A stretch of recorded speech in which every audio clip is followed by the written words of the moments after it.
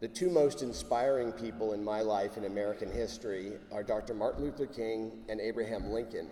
And the reason when people ask me why, is they had a couple of qualities in common. The ability to see the good and never let their idealism for the better angels of human nature be beaten down. One of my favorite sermons of Dr. King, it's from 1957, and it's on Matthew 26 and 27. And he talks about your familiarity with the phrase, love thy neighbor, and the slightly more difficult task of loving thine enemy. And Dr. King is very frank about what that means and what it doesn't mean. What it means is that if God can love the sinner and the saint, if God can love the person on whom the sun sets and whom the sun rises, on whom the sun is shining and where it's raining, on the warm and the cold, if God can love everyone, who are we to do anything less? He's quick to follow. That doesn't mean I have to like what people do. Doesn't mean I have to like what people say. But what it does mean is I don't define myself by what I'm against. I define myself by what I'm for. It's important. It's important to recognize and call out injustice, absolutely, always, no exceptions. But if you want to do something about it, it's more than just yelling, it's getting active.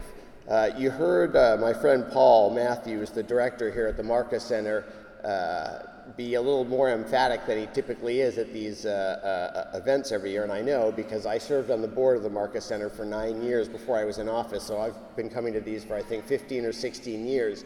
But he's right.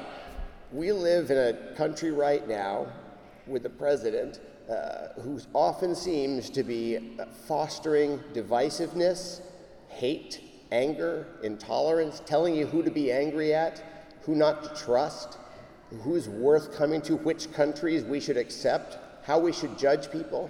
That's not America. In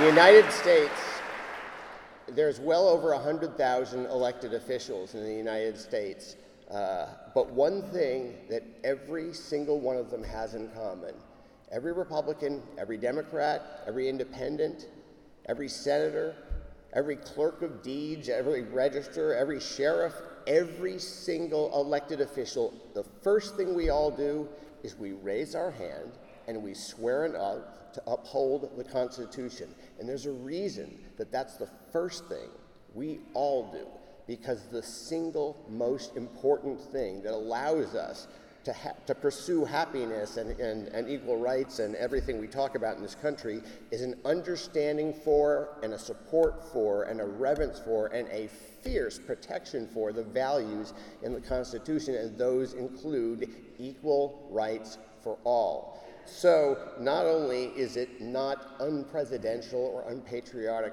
to call out speech that flies in the face of that, whether it comes from your neighbor or the president, it is very much the most patriotic thing you can do. As I said, King is a hero not only because of his soaring language, his extraordinary moral clarity, but what made him the most effective advocate for social justice probably ever is because he always understood, don't limit who can agree with you. He wasn't looking for a fight or looking for an enemy. He was looking for allies and leading to solutions. The Civil Rights Act passes precisely because it wasn't just African Americans who marched. Women got the right to vote precisely because it wasn't just women, it was when men got their heads out of their tails. Every civil rights victory happens because it isn't just the aggrieved, it's all of us. So, things to think about, and what I'm quite sure King would be reminding us all if he were alive today, the opposite of anger and intolerance, even if it's from the president, is not an equal amount of anger and intolerance and hatred the other direction, it's love. Darkness cannot drive out darkness, only light can. Hate cannot drive out hate, only love can. So today, look at the people around you, look at your friends, look at people you see in the community, and find love. That makes us stronger, and that honors Dr. King. Thank you.